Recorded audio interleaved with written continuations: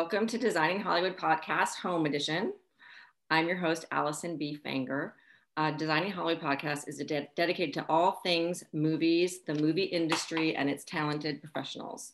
Our guest today has designed some of the most iconic 90s grunge music videos, to Sofia Coppola's first two films, to Showtime's Twin Peaks revival.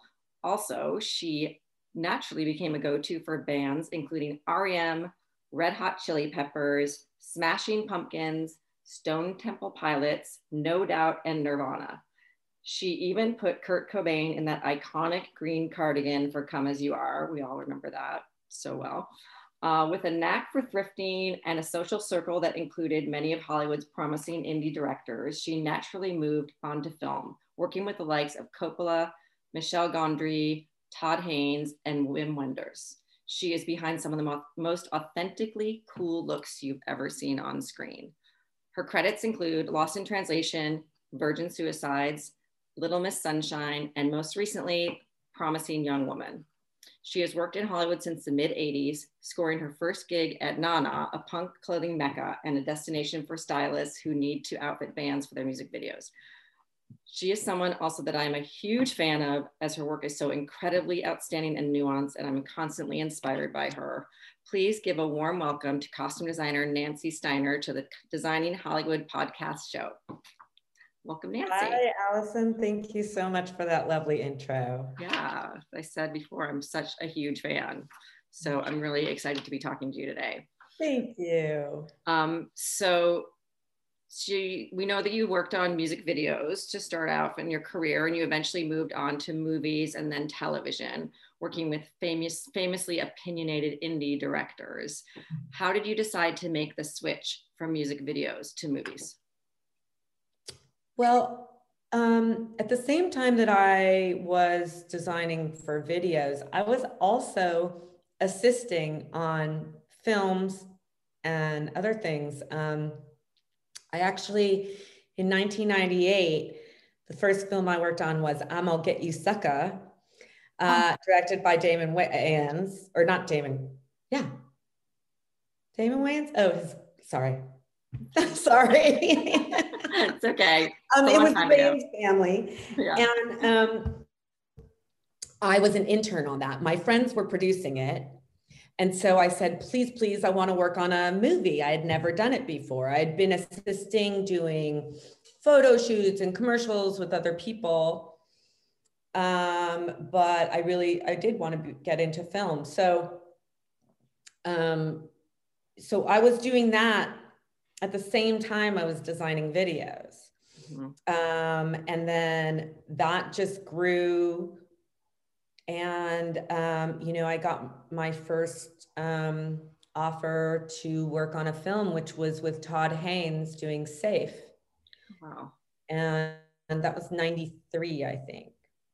Wow. So, that's just, I had been assisting, like I said, at the same time as I was keying to just get my, know how to do things. And on I'm Gonna Get You Sucker, the supervisor, Sharon Rosenberg. Oh, Sharon. Oh my God. R.I.P. Yeah. Loved her. Wonderful woman. And she taught me how to work in a truck, how to do a breakdown. She was a wonderful teacher, and really, now that I think of it, the only person that really mentored me in any way. She brought me on to her next film, which was Buffy the Vampire Slayer. Oh my God. I was a set costumer on that, and also on Bill and Ted's Bogus Journey. Oh my God, amazing. So iconic. Yeah. So I was a set costumer on those. Great. At the, in between. In between doing music videos, and were you still working at Nana at that time, or you were like, that was? Oh, no. I worked, I'm a little older. I worked at Nana from 1982 to 1985. Oh, so wow. I had not started doing costumes yet. That's so cool. It was really the late 80s that I. That's how Lou Eyrich also started, was by working at a vintage store in Minneapolis. Did you know that? Yeah. Yeah. So Yeah. cool. She worked at Ragstock and did windows, and it's a great way to get Yeah, to know. and that's how I met some of the stylists that were coming into the store back then. And a few of them had said to me, you know, if you leave here, you should come work for me. You have good style. And you were like, yes, please. Well, I really didn't know about this work. I went to not FITM. Oh my God. I went to Los Angeles Trade Tech here in LA to study fashion design. That's what I was interested in. I thought I wanted to be a fashion designer, but when I got out of there, I was working at Nana as well. And I was designing a few things for the store, but the school really just geared you to go downtown and be a pattern maker or work in a showroom or something like that. And that was not for me. You're like, no, not at all. Yeah. And I realized when I started assisting that I really liked this work, and fashion just was too fashion. But I'm not, I wasn't into being competitive and having to do the newest and the coolest every time, you make a line and the pressure. Yeah. So I just segued into this. Yeah. It's so cool. I mean, I was the same. I didn't even know this was a job. And someone's like, you should be a stylist. And I said, what is that? I don't know what that is. Yeah. And then I started doing it and I was like, oh my God, yes, this is what I should be doing. You know? So it's amazing, but that's cool. I think that's a good way to get into it, right? It finds you kind of. Like, I mean, it worked for me. Yeah, sure did. Okay, so Lost in Translation, Virgin Suicides, or Nirvana videos, you created some truly iconic looks, as we have said. Where do you look for inspiration? Oh, I find inspiration every day. More when the pandemic wasn't happening, but I am inspired. I love people watching. That is one of my favorite things. And I'm always so flabbergasted by how people dress sometimes and what they're portraying to the world. And, I see people all the time that you're like, if I copied this and asked, to put it in a film, no one would ever let me do that. They'd say, no one would ever dress like that, but they do.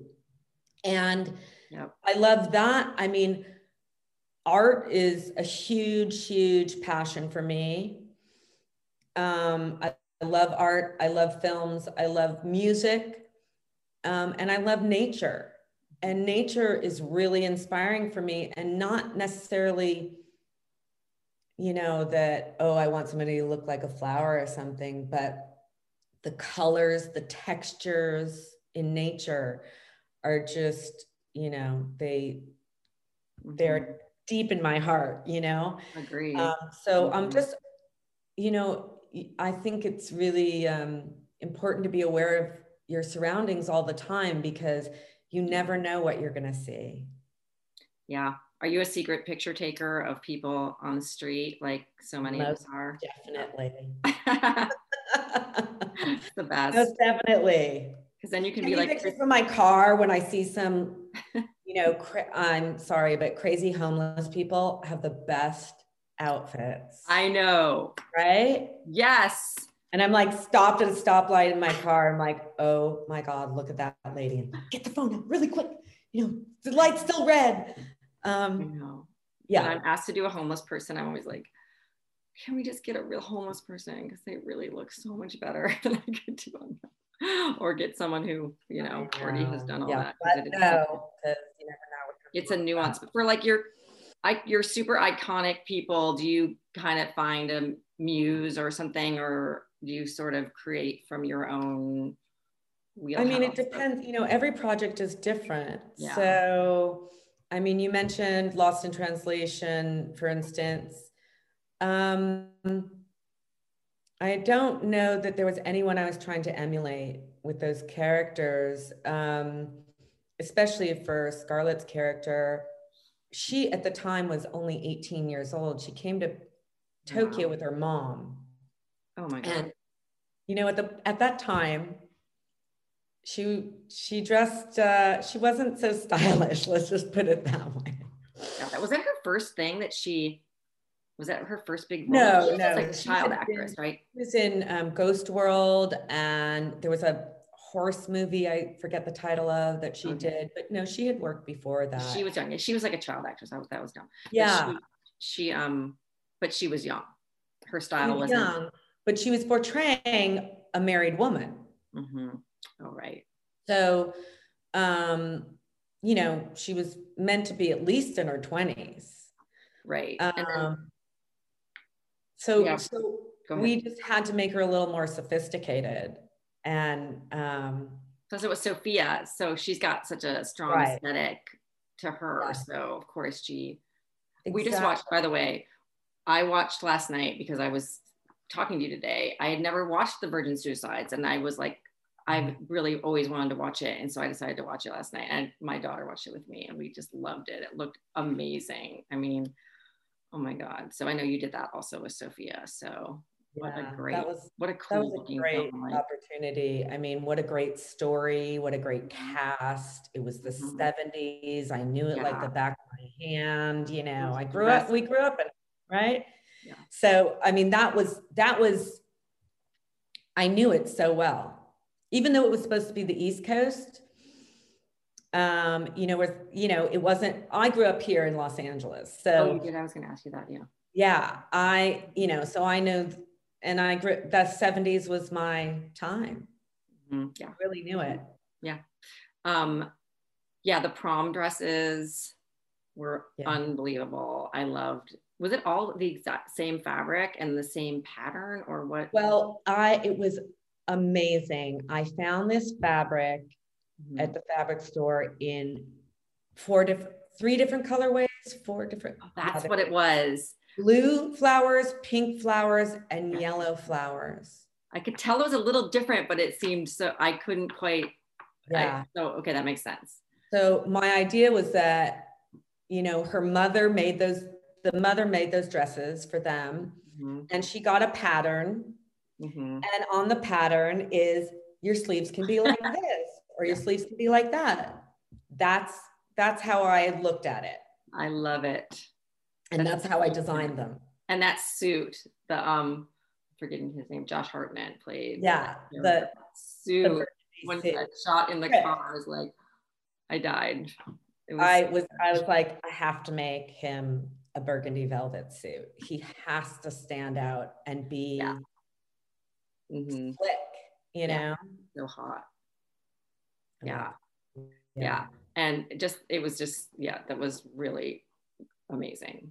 Worth it, whatever it was, because I'm sure you didn't have a lot of money, and whatever you had to then, you know, invest in that suit was worth it. It was fantastic. Okay, I'm kind of getting off base here, but sorry.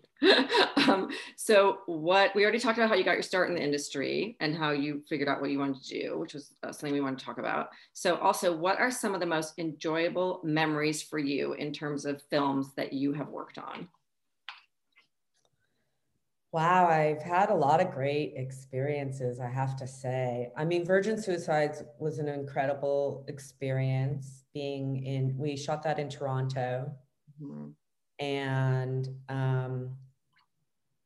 there were some painful things on that movie as well, but I love being with Sophia and working with her because she's got such great taste, and I knew that was going to be, you know, it was going to help.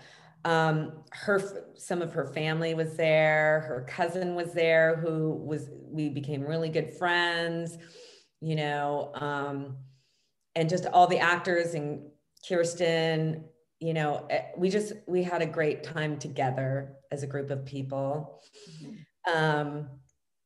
Another one, Little Miss Sunshine, was directed by two very dear friends of mine, Jonathan Dayton and Valerie Ferris, who I actually met in the early 80s. When I worked at Nana, oh my God, Jonathan worked across the street at the vintage store called Muskrat. Oh my God, that's amazing. So I had been working with them since the early 90s doing music videos. Mm-hmm.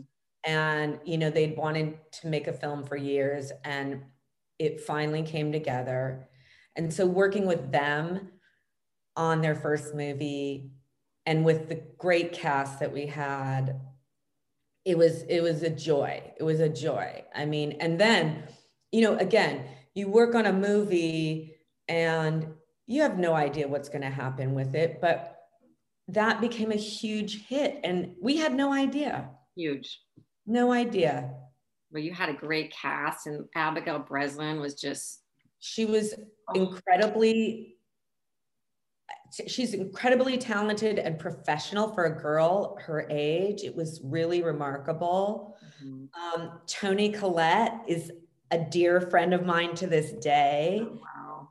And, I made some really great contacts or, met some really great people on that. Yeah. I forgot Toni Collette was in that. Yeah. So, that was fabulous. I also, one of the best experiences I ever had is on a movie called Paul that most people haven't seen, mm-hmm. but it was Simon Pegg and, oh gosh, see, I'm so bad with names and this is how my head goes these days. Nick Frost, uh-huh. They, from Shaun of the Dead, these two comic actors, mm-hmm. and Greg Mottola was the director, and the UPM and the line producer, all fabulous people who were in Santa Fe, New Mexico. Wow. I just had a great time. The movie didn't do well, but it was one of the best experiences I've ever had. Yeah. And shooting in Japan must have been quite an adventure. Very challenging. Yeah. Very challenging. I mean, again, that was an amazing experience as well. To work with Bill Murray, who I still have a crush on to this day. It was amazing, but it was really challenging. And when I went originally, they said, you're going to go, we're going to hire you people there. It's going to be fine. And the way they do it there, or back then, was they hire a stylist, like assistants don't work by themselves. So you had to hire the stylist and their two assistants. Well, I got there and basically, I said, okay, let's meet at the office at 9 a.m. tomorrow. And there's a car comes with a girl in it. And she says, oh, no, we're going to take you to the other stylist's office. I said, okay. Well, the other stylist didn't speak English. Oh I had a girl who was an interpreter for me, but she wasn't an interpreter. She just happened to be, she had been working in Los Angeles for Sophia, and they said, oh, she can be Nancy's interpreter, but she wasn't an interpreter. She just spoke both languages. Anyways, I get there. This woman has not read the script, and I see it's going to be a little bit of a thing. I'm like, okay, fine. Well, we're going to go out shopping. And at some point, I had my assistant call and say, where should we go? I want to get this character a really cool watch, like cool and modern and whatever. And I heard back, oh, you should go to Rolex or Gucci. He's rich. You should go there. Oh. And I said, that's not what I asked. I want a watch that's cool and interesting and new and modern. Yeah. And I got back to the office. I said, this is not going to work, you guys. Oh, no. And I was lucky enough that I called back into the States to Anita Brown, who had worked with me on set before. Mm-hmm. And I said, Anita, can you get on a plane to Tokyo tomorrow? They thought that these girls that didn't speak English would be working on set with Bill and Scarlett. And I kept saying, you guys, how does that work? oh, well, they all have interpreters. I said, do you know how long that's going to take? Yeah. Every time I say something to the interpreter, they have to say it to them. Then they have to think about it. Then it goes back to the interpreter. I mean, it takes forever. No, that's crazy. I said, it's not going to work, you guys. I'm telling you now. And luckily they listened to me. Yeah, that's good. And Anita came, and the two of us did the movie. I mean, we basically supervised and did everything. Work set. And I had two lovely Japanese girls that helped with the extras, and telling me where to go and taking me to the costume houses and stuff like that. But incredible. They couldn't work with the actors. They didn't speak their language. That's an incredible feat. Wow. So, well, it looked amazing. So, you never know what you're going to get. And never know. And I think that was, what year was that? Like what year was Lost in Translation? 2002. So early. Yeah. I mean, now you might know better to be like, that's not going to work before you got to Tokyo. Right. But, I mean, I was trying to be, the good, totally, the nice worker, and okay, I'll try, I'll try. Yeah, you did. I'll try. I want, but. Yeah. Well, thank God Anita came and saved you. She saved my ass for sure. Good. Okay. So this is a big question. Can you roughly explain to us how you explore a character through costume design? Every designer is unique. So can you walk us through your process?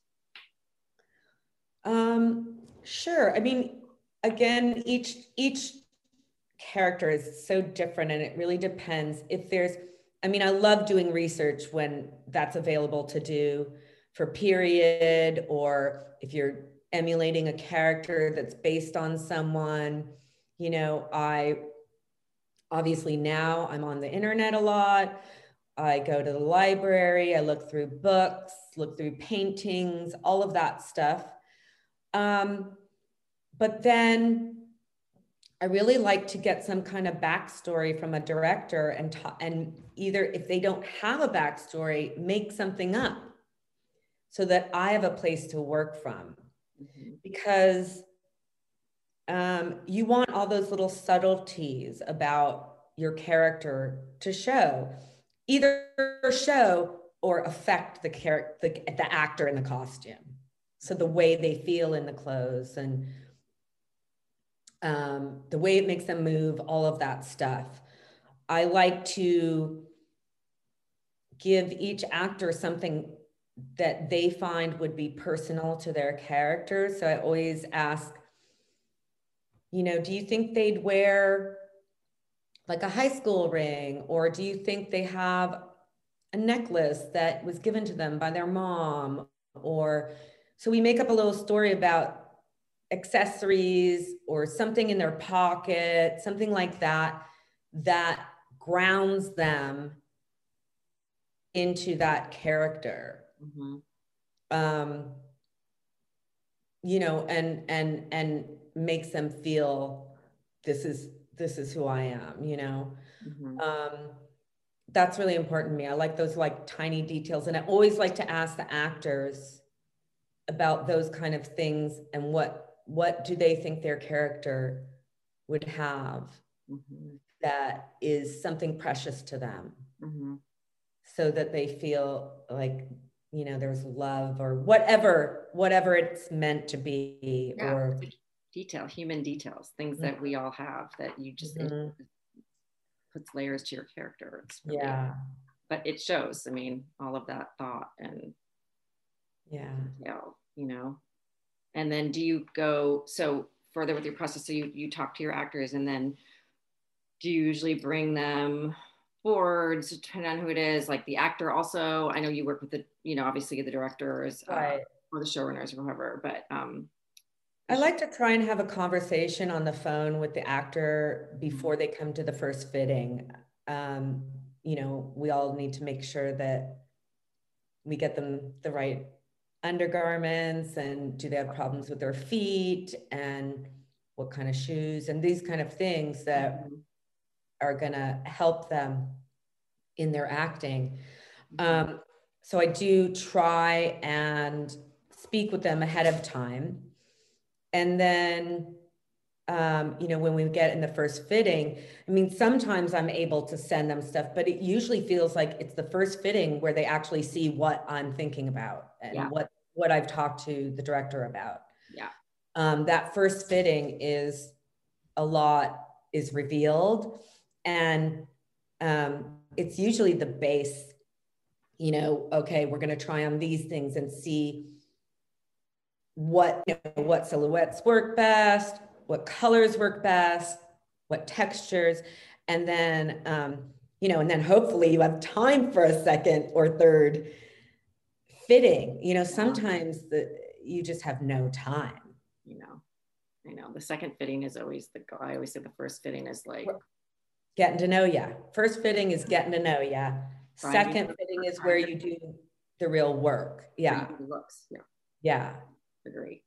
I know it is hard I know. I've been told my friends that are working now during COVID they said there wasn't going to be late casting, but there's still late casting. Oh, there's still late casting.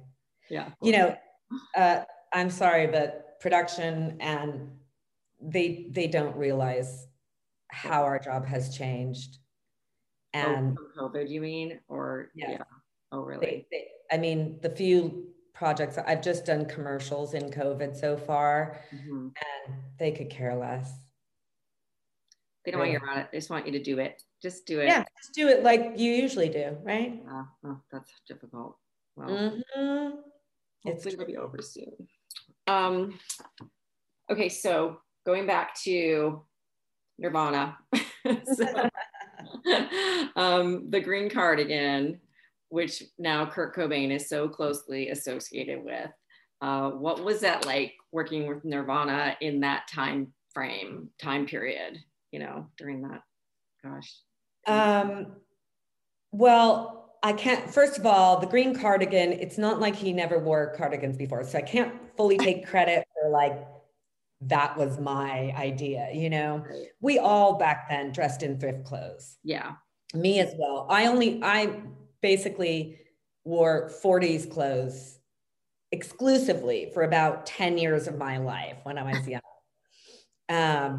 And so working with them, it was exciting. At the time, I was living with my boyfriend who actually directed those videos.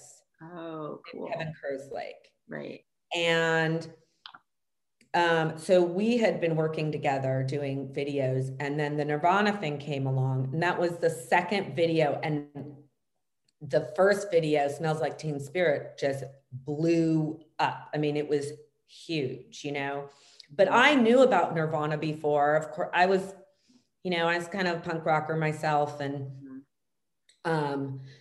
was listening to all that music, and we were really excited. Kevin and Kurt had been talking on the phone a lot, and so that first we did first Come As You Are, and then In Bloom was the second one I did, which was the black and white. Those guys were lovely. Kurt was not in the best shape then. It's really a little sad. And I, I had known Courtney Love before this. Actually, Courtney went out with somebody who worked at Nana.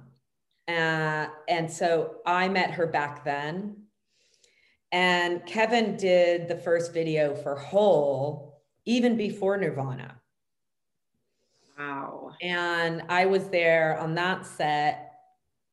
I didn't dress her, but I knew her and I helped with lighting and stuff. It was so low budget, And so we were all talking about Nirvana then, because they had just come out, and recording had just come out. And so we were all thrilled about Nirvana. And then,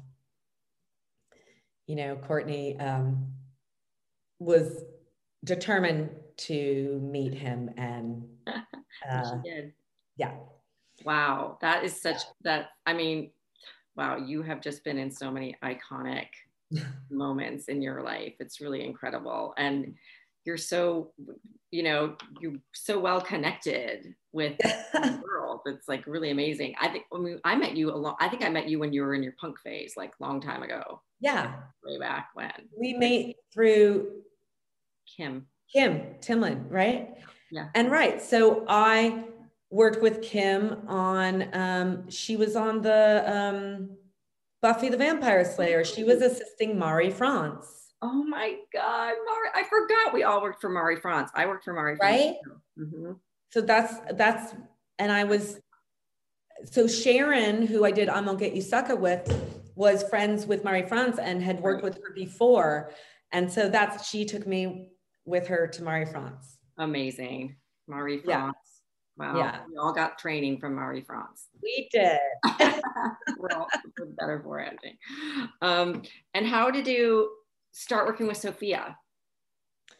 I met Sophia through just friends that, I've been doing videos. I worked a lot at Propaganda Films, right? Which was a big video maker back then. Mm-hmm. And, I was around and worked with a bunch of different directors, and Spike was there and Sophia was there too, but I didn't work with her in that way. But I knew Spike, and I don't know, there was a group of us, and then, they also met John and Val. And there was a group of us that every couple months we would go to dinner at Musso and Frank's.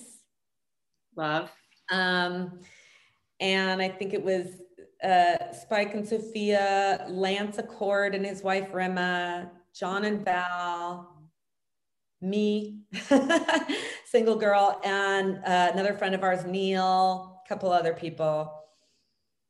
And I'll never forget, we were there at dinner one night, and she said, Nancy, I had no idea that you did that movie Safe. I love that movie. And I said, yeah, I did that. That was a few, years ago. And then she just, she said, I'm thinking of doing a movie. Would you be interested? I said, of course, let me know. And that was that. Virgin Suicides? Virgin Suicides. Yep. Amazing. That's so cool. Wait, Lance didn't shoot Virgin Suicides, right? He shot. No, he didn't. No. He came to Tokyo and shot Lost in Translation. Right. I need to rewatch that. He wasn't directing yet. He was still just DP. I remember that. I totally remember that time period. Yeah. I'm still really close with Rema. We're really good friends. Rema Cordner. Yeah. Okay, so with Lost in Translation, we had a question about dressing Scarlett Johansson, which I think we have touched on a little bit, but I think specifically because you said she was young and that you were dressing her in a style that she maybe didn't totally understand, I'm gonna guess, right? So can you just talk about that experience and how you kind of got her to come around? Because that is very tricky. Yeah, it was very different from the way she dressed. And I think she thought it was a little boring. 18-year-old girl. Yeah. But, I think she trusted Sophia and Sophia's vision, and therefore she trusted me. And so it took a little finagling. Yeah. But eventually she came around, and yeah, because she wasn't fighting at all, but she was like, wow, it's kind of boring. Yeah. But maybe as it went, she started to understand why it worked, plus she needed to be older. Yeah. I mean, when she came back and then the success of that film, then she got a stylist and, became the Scarlett Johansson that we all know now.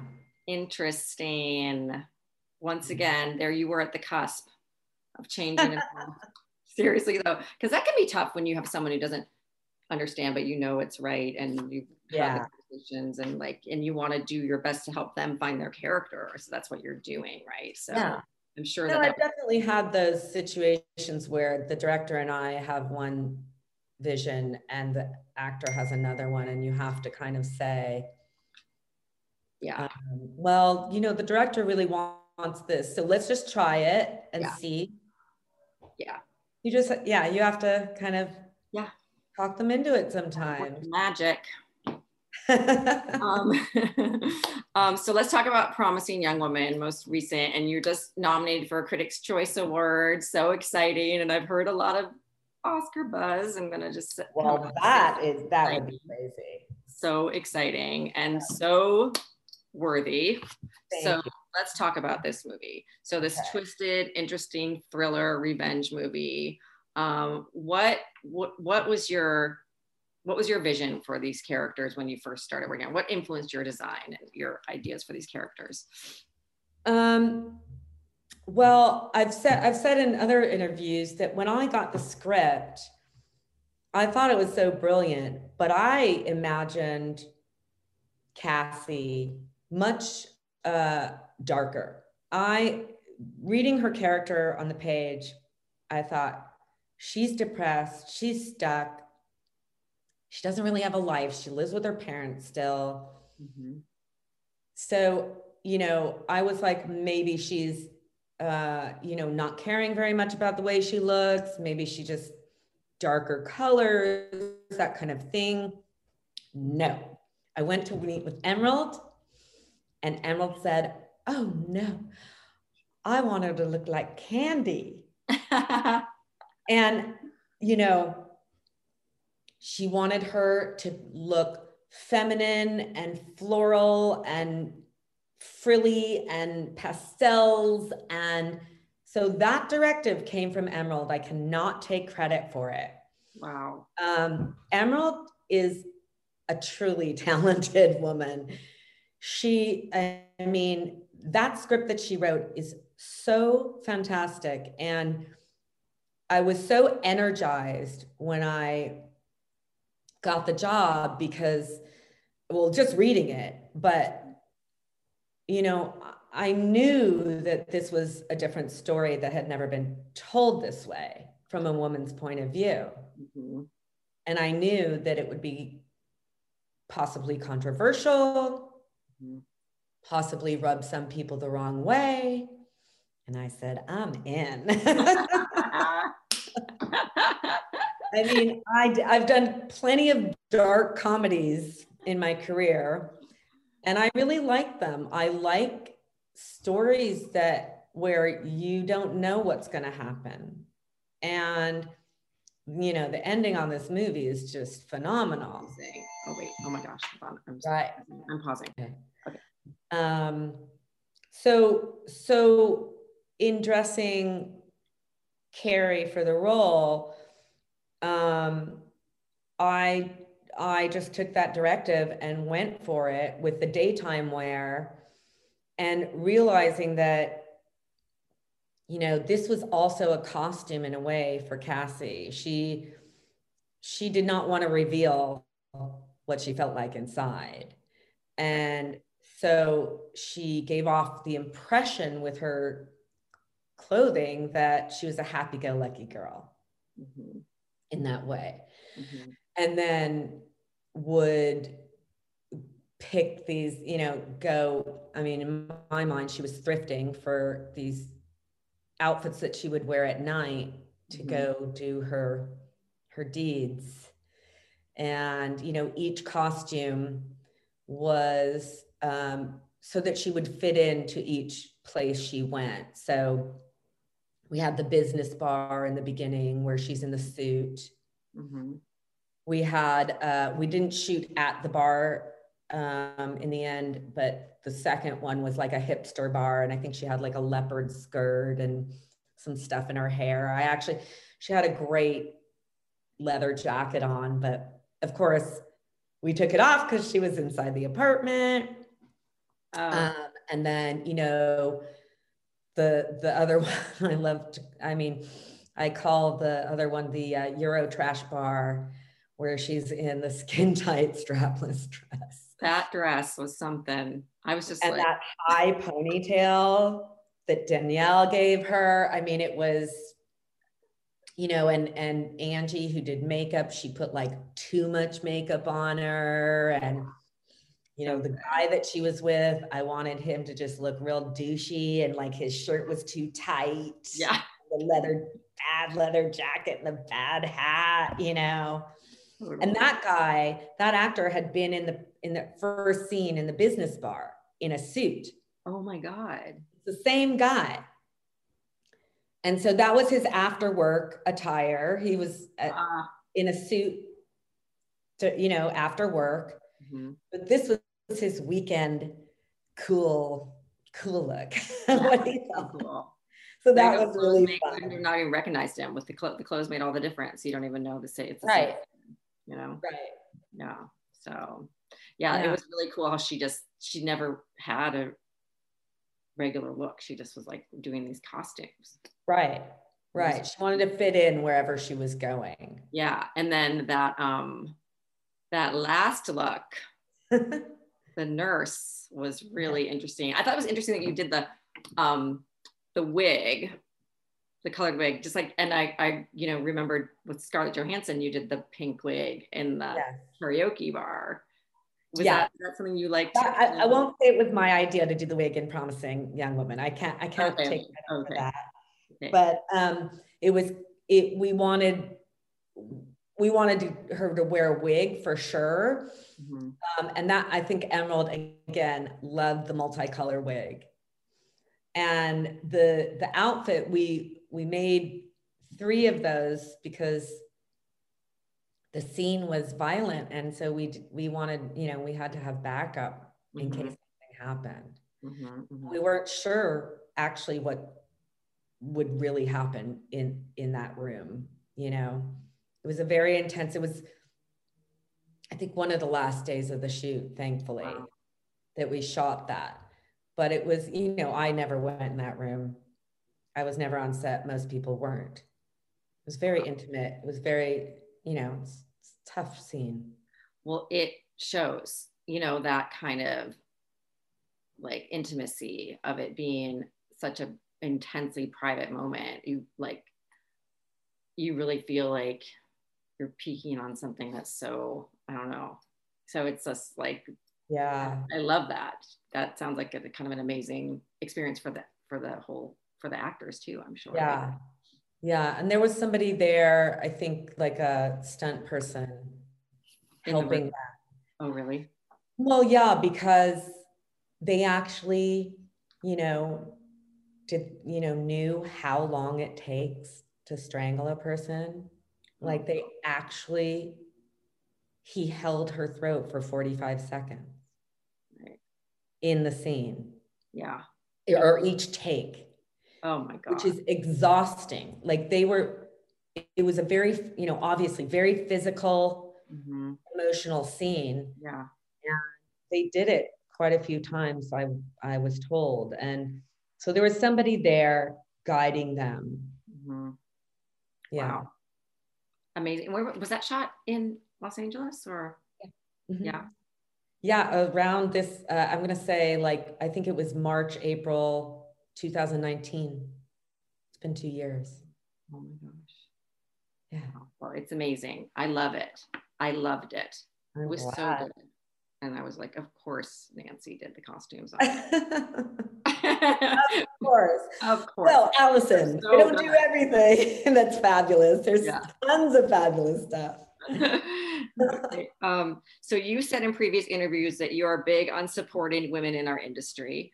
The project was written and directed by a woman. How does your experience differ do you feel like working with women directors and male directors? To be honest, I think communicating with a woman is much easier. I feel like we can connect on emotional levels that I can't connect with a lot of male directors. And psychologically as well. We have a common bond because we are, we all as women experience a lot of the same situations. I think personally, I think women are much more, it's easier for them to collaborate and take someone else's ideas. I mean, this is just my experience. I can only say I've worked with Sophia, Emerald, and then Valerie as part of the team of Jonathan and Valerie. But I do feel like there's a sensitivity that most men don't have, and therefore there's more insight into a character. And I just feel like some men's egos are just too fragile, basically, that when you give them an idea, somehow you have to make it seem like it was their idea for them to do it sometimes, So I do think working with women it's been easier for me. Just that you're coming from kind of the same world. And a collaborative spirit and yes. Like you said, open communication, like right. to really like dig into the personalities and talk about characters. Yeah. And not be kind of, I mean, I've been talked down to before. I'm sure we all have, unfortunately. And so, I don't feel like the women I've worked with ever did that to me. I did just hear a story recently, just and I'm not going to say who this was, but it was like costume designer and a woman director who, I'm just going to say this to even the thing right now, who walked out of a film because of the way she just was talked to by another woman. She was like, no one talks to me this way, and left before the first fitting of like a major. The costume designer did? Yeah. She's like, I don't say who it was, but like, she's very. No, I've heard of some women that are very difficult to work with, and I've actually been asked to work with them, and I say no. Yeah, it goes. If they've got a reputation, I don't really want to work with people who have such a huge ego that they can't acknowledge that other people bring things to the table. Yeah. We work too hard and too long hours. Not worth it. Thing of like, just no. Not worth it. So I mean, I know there's women out there that are difficult. I'm not going to say, but that's just been my experience thus far. In general, I love working with women directors and women showrunners. Like, I just so agree. And there's so many more now, so it's happening. Yeah. It's like exciting. So what was the collaboration with Carrie Mulligan like? Did you guys collaborate on some of these looks for Promising Young Woman, or what was that like? I think my first fitting with Carrie was like 2 weeks before we started shooting. I had about 3.5 weeks to prep this film. What? Yeah. She was out of town.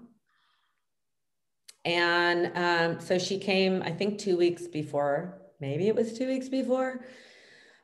We shot the movie in 23 days. So, but Carrie is magnificent. I just think she's a real actress. Yeah. And she trusted Emerald. And again, therefore, I think she trusted me. We had a lot of fun in the fittings, trying on a bunch of stuff and figuring out what felt right. I had some things that were much younger looking, and we shied away from that eventually, so, there was things that Carrie didn't want to wear that were like crop tops and things like that, which I get. So we just adjusted, but she was magnificent, and she was gung-ho. She loved the script and was excited to do it. And so, you know, if I needed her to do a fitting on set, which I did quite often because we couldn't get it all done before shooting. Sure. How many looks was that? It must have been like, do you remember? I should know this, but I think it was either like 28 or 35, something like that. It was quite a few. For 24 days of shooting or 23 days of shooting, that's a lot. Yeah. That's a lot. So, you know, we reused jeans and things like that, but most of the costumes were really individual and different from the others. Yeah. So, but she was just gung-ho and wanted to do the right thing and wanted to do what Emerald felt was right. That's amazing. What a dream. That's amazing. Such a dream. Such a dream. And, you know, we've all had those actors or actresses in our fitting rooms that only care if they look good. And I've dressed people, you know, where you're not supposed to look good. Or I get a white shirt from the thrift store, but they want it to say Barney's in the back of it. And I'm like, you don't have that kind of money. Your character doesn't have that kind of money. Yeah. So she went there and she did what was necessary. And that's a true actor to me. Yeah. Somebody that can lose themselves. Yeah. And by definition know about it. Yeah. By definition, that is what they should all be doing, right? But it just doesn't happen that way. It doesn't always happen that way. So, I mean, she was fabulous. I work with her anytime. I think she's so extremely talented and she's smart. She makes smart choices. Yeah. You don't see her in shitty movies. No. It was interesting. When I first started watching, I was like, wait, who is that? Like I had to because she looked kind of very transformed, you know? And she's English and, you know, so she had an American accent, which she did really well, I thought. Yeah. Yeah. No, she was amazing. Yeah. The whole, obviously it really came together in a optimal way because it's such a great outcome. So congratulations again. Thank you.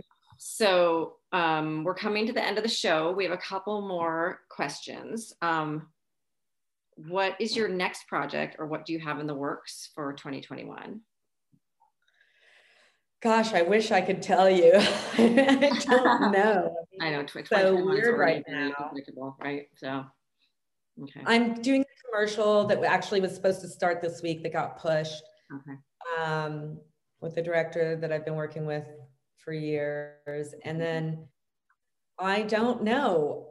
I really don't know. I've been offered to meet on some things that I wasn't so jazzed about. And, you know, so. Yeah. You're waiting for your next iconic film. You're very good at finding your way to those. So I don't have any concern about that. Yeah. Yeah. No, that's your resume is amazing. What advice would you give to anyone who is looking to get into the same field of costume design? Well, my advice is that you work your way up, because I feel that my experience being a set costumer, being an intern, I even helped Kim do reshoots on a movie and I was her supervisor for 2 weeks long ago. I feel that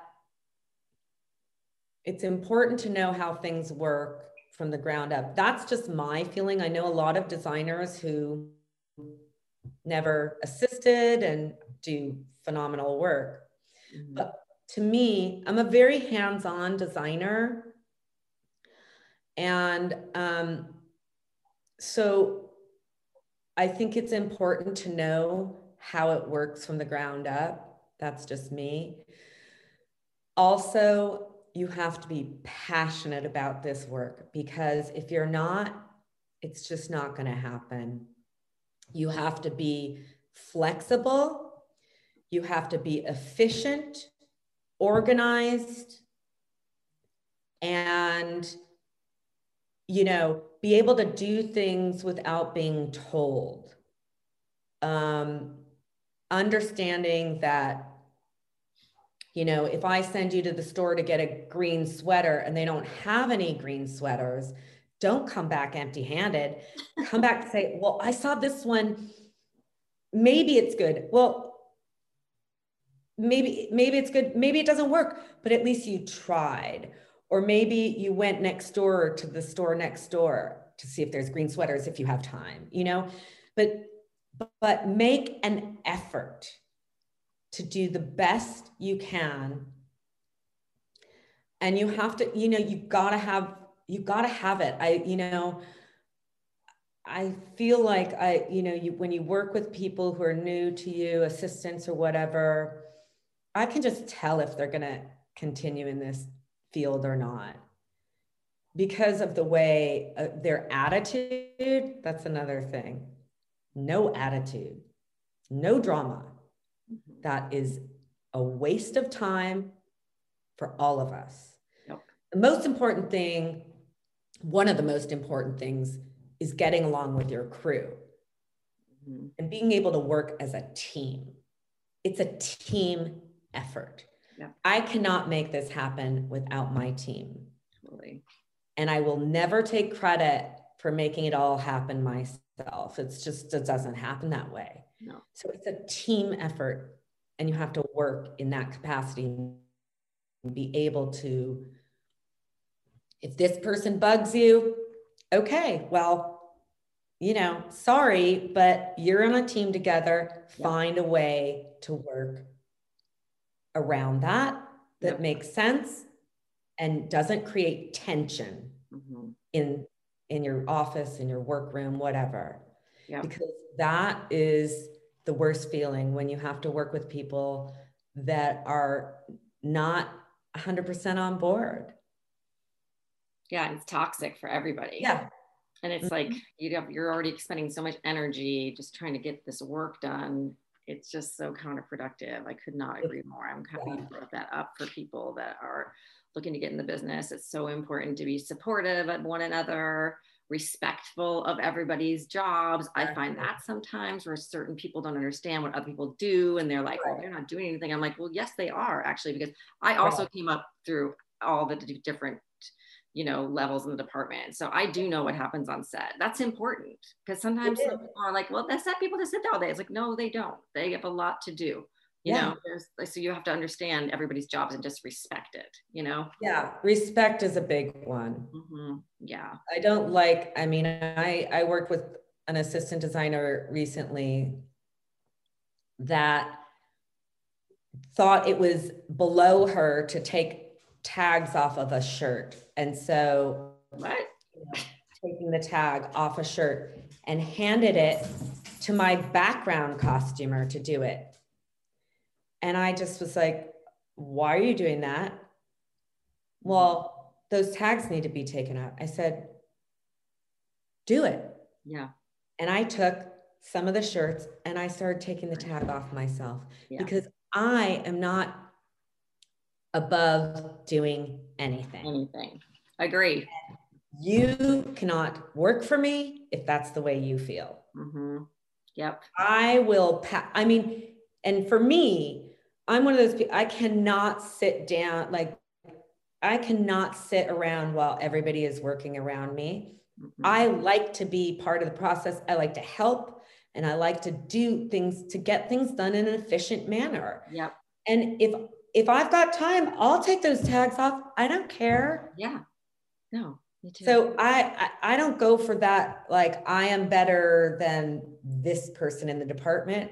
Nope. I don't know anybody who'd like that much, really. Oh boy. You're out there. Yes, I haven't been exposed. They are. I've worked with a few of them and had to fire them actually because not a good. I don't play those games. No. I'm not better. I'm not better than my ACD. I'm not better than my supervisor. I'm not better than anyone. No. We are all human beings. And it's about working together to make something happen. I don't care what your title is. Right, exactly. This is good. This is good advice for the viewers. A lot of the viewers of this podcast are, you know, students and students. So this is good. This is gold, you guys. Good. So where can our viewers follow you on social? Are you on social? I'm on Instagram at Steinerama. Okay. Is my handle. Steinerama.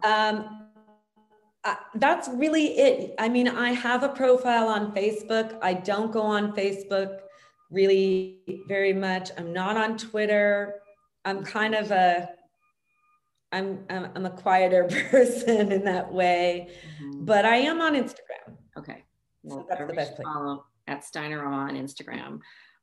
Thank you to the Designing Hollywood team and producer and founder Martika Ibarra, co-founder Marilyn Vance, our host Nancy Steiner for coming on the show today, and congrats again on your Critics' Choice nomination. It's very exciting. Thank you to our sponsor, Gardena Cinema, the only old-fashioned single-screen standalone neighborhood movie theater still in operation in the Los Angeles area. Wow, owned and operated by Judy Kim and the Kim family since 1976. Interesting. That's amazing. It's amazing. And thank you to all our viewers for tuning in. Be sure to follow and to subscribe to Designing Hollywood podcast for past and new episodes, and on YouTube, iTunes, and all podcast platforms. Also now available on Amazon and Siri voice search. And you can follow me on Instagram at Allyson Fanger. And that's our episode. So thank you again, Nancy. Thanks so much, Allyson. It was a pleasure. Yeah, I hope I see you soon. I know, in person, right? Yeah, that would be nice. All right. Bye. All right. Bye. Thank you to our sponsor, Gardena Cinema. Gardena Cinema is the only old-fashioned single-screen standalone neighborhood movie theater still in operation in the South Los Angeles area.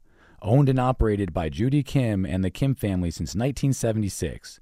Gardena Cinema has been able to transition to outdoor cinema in the parking lot for an intimate drive-in experience, and has hosted movie shoots, music video shoots, and still photo shoots for an authentic vintage-looking location. Thank you to our viewers. Be sure to follow and subscribe to Designing Hollywood Podcast on social media, and subscribe to our podcast on iTunes, Spotify, Deezer, and the YouTube channel for complete past and current episodes. Also, we're now available on Amazon and Siri voice search.